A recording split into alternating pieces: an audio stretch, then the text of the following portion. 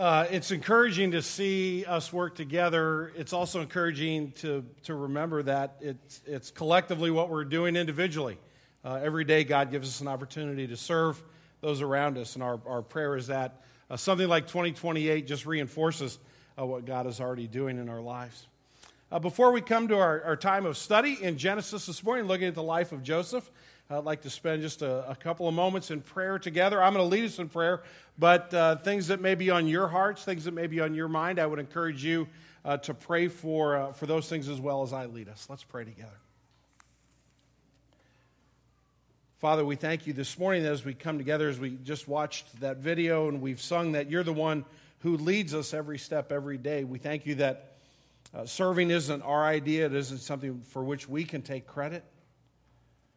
Father, the praise belongs to you for not only redeeming us, but for growing the serving heart of Jesus in our lives, changing us from being folks who care only about ourselves, think only about this life, to wanting others to experience your grace and your mercy through their interaction with us. And Lord, that's a very humbling thing because we fall so far short of being able to do that with any consistency. And yet your power and your grace invade our lives. You not only redeem us, but you transform us. You are transforming us. Father, I thank you for every disciple in this room this morning, young or old, believer for 10 minutes or believer for 50 years.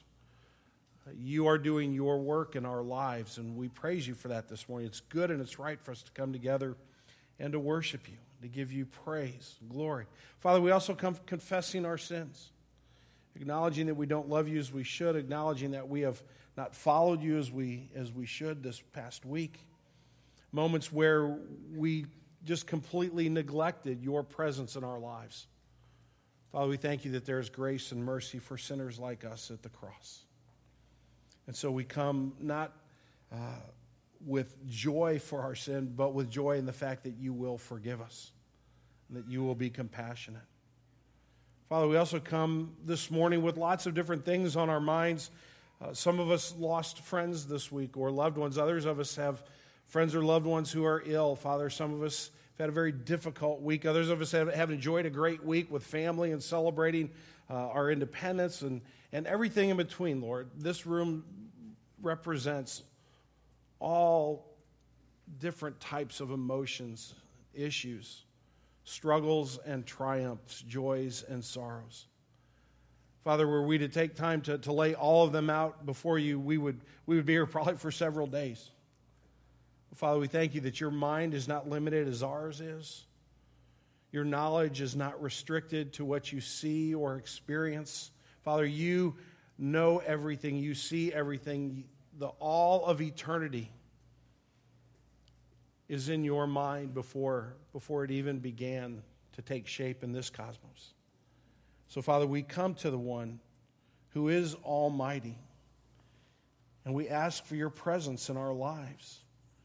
We ask for your provision of care. We ask for your transforming power. Lord, we ask that you would do the work that only you can do. Father, we think of our teenage students this week who are getting ready to go on a couple of different trips for the Great Escape and then for the serving trip in Indianapolis on Sun Servants. Lord, we pray for their protection. Lord, we pray that this would be, these 2 weeks would be weeks that you use in their lives to mold and to shape them, to show them your faithfulness and your goodness, and to grow them up in their faith. Father, we thank you for the children you give us. Thank you for the children that are in this service this morning, Lord, and we pray that we would point them to Jesus. And now, Lord, as we come to worship you with our minds, with our intellect, and with our emotions, we pray that your word would instruct us. Father, forgive me for my sin. Please don't let me stand in the way what you want us to learn and know this morning. We pray in Christ's name. Amen. So one more time, if you would, give your attention to the screen and think about this question. What do you do when you come to a fork in the road?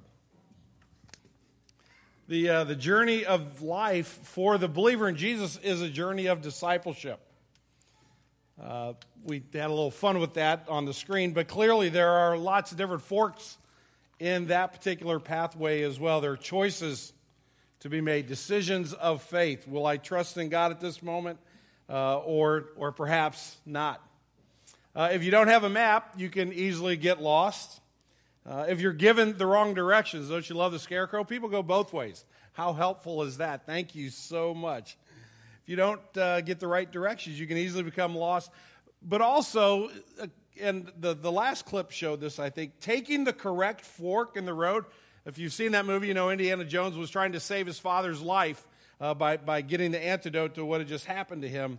When he comes to that moment where he says, it's a leap of faith. I have to trust. But taking the correct fork in the road may actually lead to the most challenging pathway. The right way to go might not be, and maybe most often isn't, the easiest pathway to travel. So how do we decide when we come to these moments of decision, when we come to these forks in the road? And I would suggest that we face them every day. I don't think this is just the big decisions of life. You know, we think we kind of love each other. Should we get married? Or they've offered me this job and they've offered me this job. Maybe which one of those should I take? Or, you know, what do I want to study when I get to college? What's the most important thing is when I think about my career? Those are forks in the road, but there are a lot of forks every day. My mom just asked me a question, and I know that I punched my little brother, but am I going to tell her the truth, or am I going to say somebody else did it? I know what I should do in this particular situation. I know what they're asking me to do, but that won't honor Jesus. Am I going to actually follow Jesus in this moment? I think we face crossroads probably multiple times every day. So I want to suggest this morning that taking the right fork in the road puts us in a position to A, trust God, and B, be a living witness to His power and His saving grace. Let me say that one more time. That's really the sermon in a sentence this morning. Taking the right fork in this pathway of faith, it puts us in a position where we trust God and where we can be a living witness to His power and His saving grace. So this morning we're going to look at Joseph. And the reason there's no scripture in your program, which we're typically used to putting all the scripture in, is because Joseph's life spans from Genesis 37 to Genesis 50. And there's no way we can cover all of that this morning. We're only going to cover a fraction of that this morning. But Joseph was Abraham's great-grandson. So if you're with us last Sunday under the tent over at the new property, you heard Joe Briab talk about Abraham's journey of faith. Well, there's Abraham, and then there's his son Isaac, and then there's Isaac's son Jacob. And one of Jacob's sons is Joseph. And we're going to look at parts of Joseph's life today. We're going to look at kind of four forks in the road and see what Joseph did when he came to each one of them. The first fork in the road he comes to in Genesis chapter 37 is the fork in the road that I'm going to call foolishness or the fool. Joseph being 17 years old, and just kind of as a side note for a second, remember that age because we're going to come back to his age a little bit later on in the passage. Joseph being 17 years old was pasturing the flock with his brothers. There were 10 other brothers at that time. And Joseph brought a bad report of them to their father. He tattled on them. He told on them. But in the Hebrew, the way this is worded, it means that he brought a bad report about them that wasn't technically accurate. In other words, he kind of couched it in terms where he looked better and they looked a little bit worse. I'm sure nobody in this room, me included, has ever done that to anybody else, okay? Verse 3, now Israel, that's the dad, loved Joseph more than any other of his sons. And he made him a robe of many colors. But when his brothers saw that their father loved him more, they hated him and could not speak peacefully to him. Then a little bit later on, we learned Joseph had a dream. And when he told it to his brothers, they hated him even more. And here's why. We're not going to go into the contents of the dream. But Joseph basically had a dream where he was kind of the king of kings, and everybody, the brothers, were bowing down to him. He had a second dream where he had a dream and his brothers bowed down, and his father also bowed down to him. So what do you do when you're 17 years old and you're full of yourself? And you got the world by the tail. And pride is not a problem for you because you got plenty of it. And arrogance is not an issue because you got plenty of that too. And answers come easily to you. You're about as smart as you're ever going to be. Somewhere between 14 and 18 years old is the smartest time in your life. So what do? Well, maybe, with all due respect to those of you that fall into that age group, maybe you do something a little foolish. That's what Joseph did. He started bragging. He started boasting. Clearly, his coat of many colors was something that he didn't even have to say anything about it. And you can see in the background the brothers don't look too happy there. There's Israel or Jacob is his former name with young Joseph. And Joseph knows very well that he's his father's favorite. All right? So he tells this dream to his brothers. Say, guess what, guys? Someday you're all going to bow down to me. Isn't that wonderful news? Well, nobody likes a tattletale, and certainly nobody likes anybody who is braggadocious on their own right. And so what do his brothers do? Remember the verse said they couldn't speak one peaceable word to him. Do you have anybody in your life like that? That you kind of look at him and you're like, no, I got to walk away because if I say something, it's really going to be bad. Well, his brothers weren't quite that worried about how he felt about him, so they were thinking about murdering him, but Judah, one of the brothers, said, it'll be a whole lot better off if we just sell him to these Ishmaelites who are passing by. They're slave traders. We'll sell him as a slave. He'll be gone. We won't have blood on our hands, and we'll just tell Dad that a lion killed him. And everybody comes out on top. So that's what they did. Joseph's first fork in the road led him to a very, very bad place because he acted in a very foolish manner. Have you ever come to a fork in the road?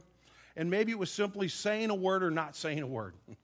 And you said it, and then you go, oh, I wish I could take that back. That was such a foolish thing to do. I think disciples of Jesus every day are faced with the opportunity to live and act in the wisdom that the Lord Jesus gives us, or to live and act in foolishness. So off Joseph goes as a slave into Egypt. You think that might be the end of the story, right? Except for this little editorial comment.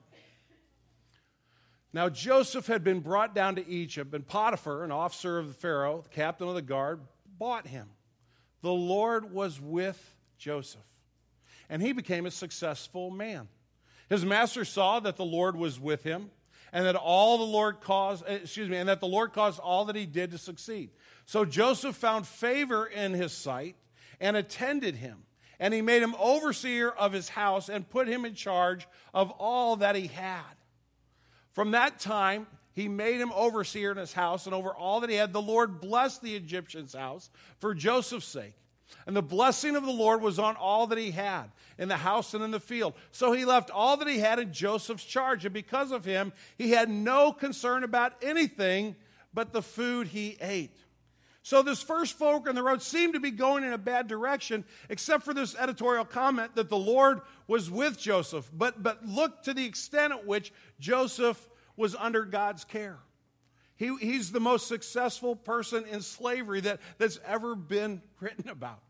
God cares for him, and you could almost stop the story there and say, well, that his choice didn't work out too well, but God was with him, so he's going to have the best life a slave could possibly have. End of story, right? Well, no. There's a second fork in the road. The second fork in the road we find 2 chapters over. We're actually in the passage I just read in chapter 39. And the second fork in the road is what we're going to call misdirection. So Joseph is a young man now, maybe in his early 20s. He was 17 when he went into captivity. Certainly it took some time for his master to learn that he could trust him and put him in charge. So let's say somewhere between 2 and 4 or 5 years have gone by, and now Joseph is running the entire household. And he's experienced great success, but he was handsome in form and appearance. I want to point something out here. It means that not only did he look good, but he acted well also. It means that he was a Renaissance man.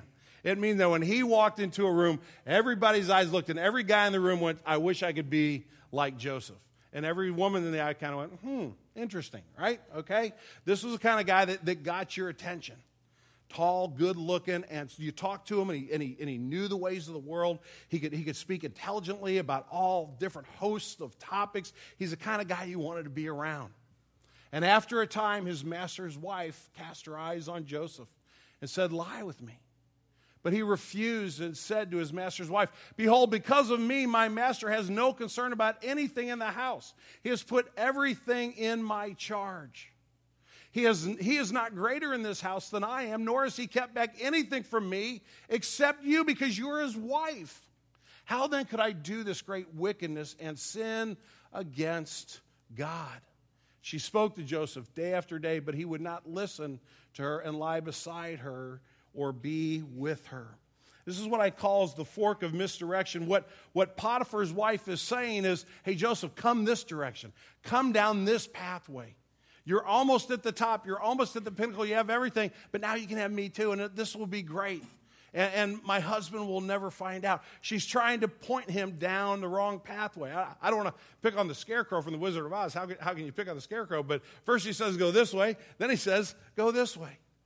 And she's looking at the path. She knows right from wrong. She knows what she's doing, but she tempts Joseph. So here's a man in his early 20s, yet mindful of God enough to recognize the lie. And that's important here. It's important for us to understand that when Joseph says, I can't do this, how does he speak? How then could I do this great wickedness and sin against God? He knew he would be being unfaithful to his master, but he also understood that he had an obligation to his God, to God who had been merciful, who had been with him, who had made everything succeed, that his responsibility was to what? To walk by faith, to trust in that God, to obey his statutes and know that that was the pathway of life. So when he came to the fork in the road, for Joseph, it really wasn't even a fork. It's like, there's no way I'm going to go this way. I can only go this way. There's a young man who was raised, for the most part, at Green Tree Community Church. We started Green Tree, I think he was probably about 11 or 12 years old, and he told me a story after he had gotten out of college about being in a class of about 200 students, and the professor said, is anybody in here Christians? Anybody here believe in Jesus? And a handful of people raised their hand. And the professor just went off on everybody. So just said, you're foolish, you're naive, you're stupid. You know, this is what college is for, is to drum all that silliness out of you. And for several minutes, he really took him to task. He said, now, how many of you still would call yourself a Christian? And this one young man and one other young woman raised their hand, only two left. And then the professor said, I don't even believe everything I said. I just wanted to see who really believed what they believed. You know, it's kind of an interesting little trick to play on somebody. But this young man said, the hardest thing in my life almost that I've ever done was get my hand from here to here when he asked me the question. But he said, I had to do it. Why? Because he recognized misdirection. He recognized the pathway that did not belong to God. So you go, this is great. This is going to be wonderful, right? It's going to turn out Joseph's going to be faithful, and God's going to take care of him, and he's going to keep his position. Everything's going to be okay, right? Except his the mistress of the house, the wife, makes up a story about him. One day she tries to seduce him. He runs out of the house. He runs away so violently, she's clutching at him that she's left with his robe in her hands. And so she says to her husband, he tried to attack me. This Hebrew slave that you've brought into our house has now defiled our house. She makes up a big lie. And what happens to Joseph? Here he goes from at least being in a great position for a slave, if there is such a thing, to being thrown into prison. Potiphar doesn't ask Joseph's opinion. He doesn't ask him what happened. He just sends him off to jail. And you would think, well, maybe that's the end of the story, except there's an editorial note. But the Lord was with Joseph, showed him his steadfast love, and gave him favor in the sight of the keeper of the prison. Or the warden is the word we use today. And the warden of the prison put Joseph in charge of all of the prisoners who were in the prison. Whatever was done there, he was the one who did it. The keeper of the prison paid no attention to anything that was in Joseph's charge because the Lord was with him. And whatever he did, the Lord made it succeed. So here's Joseph. In a bad way, he goes from being a slave to going to prison. And he's maybe in his mid-20s. And he went from, at 17 years old, being, the apple of his father's eye, even though his brothers hated him, to having the world at his feet, to now let's just say maybe about 7 years later, he's now in the depths of the dungeon. It would seem perhaps that God had abandoned him, and yet we read that the Lord is still with Joseph. God is faithful. So we come to the third fork in the road. And the third fork in the road is what I'm going to call the fork of disappointment. So here's Joseph. He's in charge of the entire prison. And one day, here's what happened. Pharaoh was angry with his two officers, the chief cupbearer and the chief baker. He put them in custody in the house of the captain of the guard, in the prison where Joseph was confined. And one night they both dreamed, the cupbearer and the baker of the king of Egypt, who was confined to the prison, each his own dream. and each dream with its own interpretation. So here are two guys in prison, and I'm going to really kind of skip through this passage. There are a lot of verses we're not reading. But they've had these dreams, and they don't know what they mean, but they're disturbing them. Have you ever had this like really vivid dream where like you can almost reach out and touch it, and you wake up and you go, oh, that didn't feel real good? They've had this experience, okay? So Joseph says to him, do not interpretations belong to God? Please tell them to me. So Joseph hears the dreams, and the cupbearer tells his dream first, and Joseph says, here's the interpretation of your dream. In 3 days, you're going to get out. And when you get out, the king restores you, remember me, because I've been wrongfully in prison, which we'll come to in a second. The baker's dream was that he would get out in 3 days, but that Pharaoh was going to hang him. And they both came true. The cupbearer is restored, and the baker is executed for his crime. So we pick it up in the middle of the page. Remember me when it is well with you, and please do me the kindness to mention me to Pharaoh, and so get me out of this house. For I was indeed stolen out of the land of the Hebrews, and here also I have done nothing that they should put me into this pit. So here's Joseph. He does this guy an incredible favor. He explains to him what's going to happen, and literally 3 days later it happens just like Joseph said it would. Because God gave Joseph the interpretation. And Joseph asked for a tiny, small, little favor. He asked for the cupbearer to go to the Pharaoh and say, Pharaoh, can I tell you a story now that I'm reinstated? You're not going to believe what happened to me. I had this dream, but I didn't know what would happen, and this guy told me this dream. Could we at least hear his case? Could we maybe call Potiphar in and find out what's going on? You think that maybe Joseph might have found his own pathway out of prison, right? And bottom of the page. The chief cupbearer did not remember Joseph, but forgot him. And so Joseph comes to the fork in the road that I call disappointment, because there is no editorial comment here, friends. The author of Genesis doesn't go back now and say, but the Lord continued to be with Joseph in prison. And I think that's intentional. I think it's intentional for us as readers and hearers of the story to decide whether or not we think God's going to continue to stay with Joseph or not. Because every person in this room, even some of our youngest ones, have experienced disappointment in our lives. Probably every person in this room could go around the room today and say, if there's just one thing I could correct right now and change and make different, it would be X. We live in a world filled with disappointment because we live in a world filled with brokenness. It wasn't right that Joseph was in prison in the first place.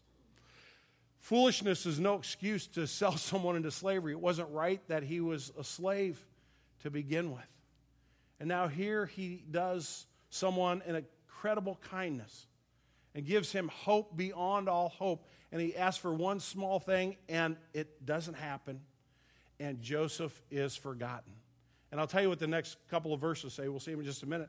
The next couple of verses say, and 2 whole years went by. There's Joseph languishing in prison, I think probably without any hope at all. Why the apparent silence from heaven? And what do you and I do when we experience what we would consider that silence as well? When God doesn't answer the way we had hoped he would. When the answer perhaps that we hear is not the answer that we necessarily want. What do we do in this life when disappointment comes our way? Because being a disciple of Jesus does not remove us from disappointment. And it may be in that moment that God is most quiet because he wants to test our faith, which is a good thing. He wants to grow us in our trust of him. He wants us to learn the truth that walking by faith and not by sight really is the right pathway to take. And so God is quiet at this moment, but he is not absent. And Joseph comes to the fourth fork in the road, and it's the fork in the road that we're going to call Revelation. After 2 whole years, Pharaoh had a dream that he was standing by the Nile, and then it goes on to tell the dreams, which we're not going to go into right now. And behold, Pharaoh awoke and realized it was a dream. But in the morning his spirit was troubled, and he sent for all the magicians of Egypt and all its wise men. And Pharaoh told them his dreams, but there was none who could interpret them to Pharaoh.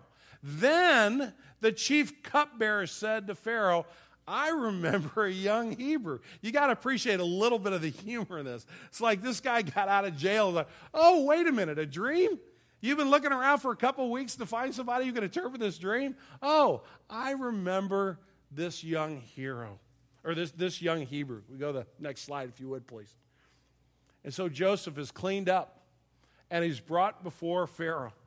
And Pharaoh tells him his dreams. And basically his dreams are, I saw a field filled with cattle, and I saw another field filled with corn, and the cattle were fat and plump, and the corn was lush. And then I saw seven more cattle come that were skinny and ugly and awful, and they looked like they were on the verge of death, and they ate up the good cattle. And then I saw these stalks of corn that were all withered, and they consumed the really good stalks of corn. What do I do with this? And so here's Joseph on the spot. Here's his moment. Is God going to continue to be with Joseph? Now remember, it's been 2 whole years, so Joseph's now probably somewhere around 30 years of age. For 13 years, he's been either a slave or he's been a prisoner. But suddenly, crisis hits Egypt, and there is a famine. And so Joseph interprets the dream for Pharaoh, and he says to Pharaoh, the 7 years, the cows you saw that look great, and the corn look great, that's 7 years of plenty. You're going to have 7 bumper crops. You're going to have 7 years where you can't eat all you grow. You can't slaughter all the cattle that you raise. You're just going to have so much you won't know what to do with it. But after that, it's going to be 7 years of absolute and complete famine. And then they continue the conversation. And Pharaoh looks at everybody around the room who should have been able to interpret the dream in his opinion. And he says, can we find anybody smarter than this guy? Pointing to Joseph. He goes, Joseph, how would you like a job? I got an opportunity for you. How would you like to be in charge of everything in all of Egypt and prepare us for these 7 years of famine that are coming? Because clearly, God is with you. Pharaoh's no dummy. Can't be a king and be foolish, right? Here's Pharaoh, and he's looking at all these wise men. He's looking at Joseph. He's like, this is a pretty easy deal. Joseph, you're in charge. Help save us. God is there in the moment. You see, God's plan was for Joseph all along. He had never left Joseph, even though we don't read about him explicitly. He's there implicitly. He never takes his eye off Joseph. Joseph for 1 second isn't outside of the care of his God. I think maybe I've told you the story about when Katie was in 2nd grade, and she was always late getting up. And so one day Cindy said to her, if you keep being late getting up and making your older brother late to school, you're going to walk to school. So our house to Kaiser, where our kids went to elementary school, is about a mile. So sure enough, like 2 days later, 3 days later, Katie forgets. She wakes up and Cindy says, you're going to have to walk to school. Get dressed. And she said, but Mom, it's raining. She goes, yeah, you better take your raincoat and you better take your umbrella. Great parenting. Sorry, sweetie, you knew what was going to happen. Here we go. So Cindy sends Katie out the door. As she's sending Katie out the door, she's calling the school. And she gets to school on the phone. She says, my daughter's walking to school. And when she gets there, she's going to be very upset because here's what happened. Now, I want you to know something. I'm getting in the car. She won't see me, but I'm going to follow her all the way to school to make sure she's okay. I think Cindy maybe told Katie that when she was like 25 years old. And I wish I had a camera to get the expression on Katie's face. She was like, like, gotcha, right? Your mother's not going to let you alone to walk a mile to school when you're 8 years old all by yourself. She's going to be with you every step of the way, whether you realize it or not. Friends, that's the fork in the road for us. God doesn't abandon his disciples. God doesn't leave his disciples. In fact, what God was doing was using Joseph to prepare for your salvation and for my salvation. This is why I call it Revelation. Let's go on for just a minute. So later on, Joseph meets up with his brothers. Joseph is probably now somewhere around 40 years old. Probably 23 years have gone by. His brothers are in Egypt. Why? They need food, and guess what? Egypt's the only place in the near Middle East that has any food because Joseph has stored it all up. He's done a great job, right? And so his brothers come, and they find out who Joseph is, and they're like, well, he's going to kill us for sure. And we deserve it because of what we did to him. And here's what Joseph says. Do not be distressed or angry with yourselves because you sold me here. There's a little bit of brother jab there, isn't there? Because you sold me here. I mean, he kind of sticks him a little bit, okay? But God sent me here before you to preserve life. And God sent me here before you to preserve for you a remnant on the earth and to keep alive for you many survivors. So it was not you who sent me here but God. Sometimes people ask me, what do you think God's doing in your life right now? And the honest answer is, I'm not sure, but ask me in about 5 years. I don't think the application of this passage this morning is that we're just going to know everything that's going on in our lives perfectly. I don't think wisdom dictates that. I think wisdom dictates that we walk by faith, knowing that at some point God's going to reveal to us what he has done. And what he calls us to in the moment is simply to trust him. And when we come to those forks in the road, to know that he is a redemptive God, to know that he is a God of mercy and a God of grace. And so in this situation, Joseph says, you know what, guys? God had a plan all the way along, and it was to save you guys. But you know what? Joseph wasn't right. He was only right to a point, is the way I should save it. Because God wasn't just saving Joseph and his brothers and their families. He was saving you, and he was saving me. Look at what it says in chapter 49 of Genesis, where Israel, the father, is on his deathbed, and he's calling his sons in one by one, and he's blessing them. And he says to the sons, gather yourselves together, that I may tell you what shall happen to you in the days to come. And then he speaks to Judah. Your brothers shall praise you. Your father's sons shall bow down before you. The scepter shall not depart from Judah, nor the ruler's staff from between his feet, until tribute comes to him.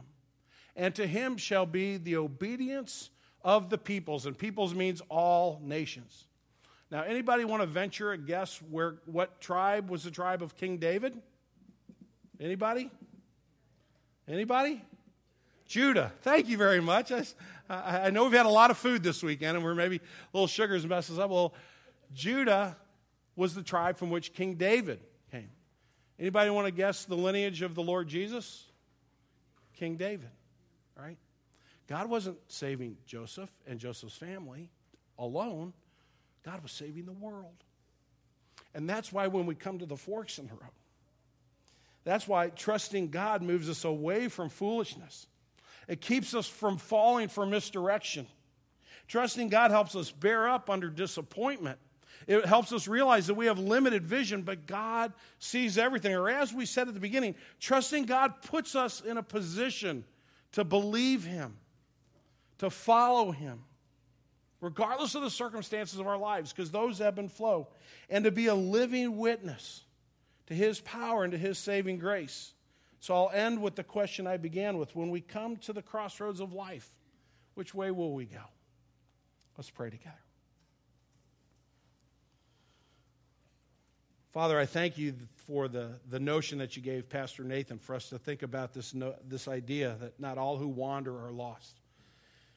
And to take this journey through the Old Testament and the New Testament, even briefly in 8 weeks, just to see your hand in the lives of your people. And Lord, as Joe said last week, we pray again this morning, Joseph is not the hero of this story any more than Abraham was the hero of his story, or any other person we'll look at was the hero of their story. You are the Redeemer.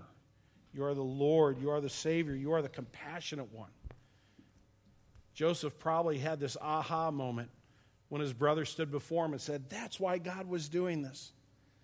And he was right, but only to a point. What you were doing was you were keeping alive your promise to be merciful. So the people at North Kirkwood Middle School on July the 6th, 2014, could know that they could trust you, even in the darkness, even in the struggle. And Father, I know in this room there are people that are struggling greatly, perhaps with disappointment, perhaps with misdirection, with serious temptation. Perhaps we're tempted today to make a foolish decision. Father, show us your grace again this morning. Let us know that when we come to these moments, we can turn the right direction. We can trust you and live. We pray in Jesus' name. Amen.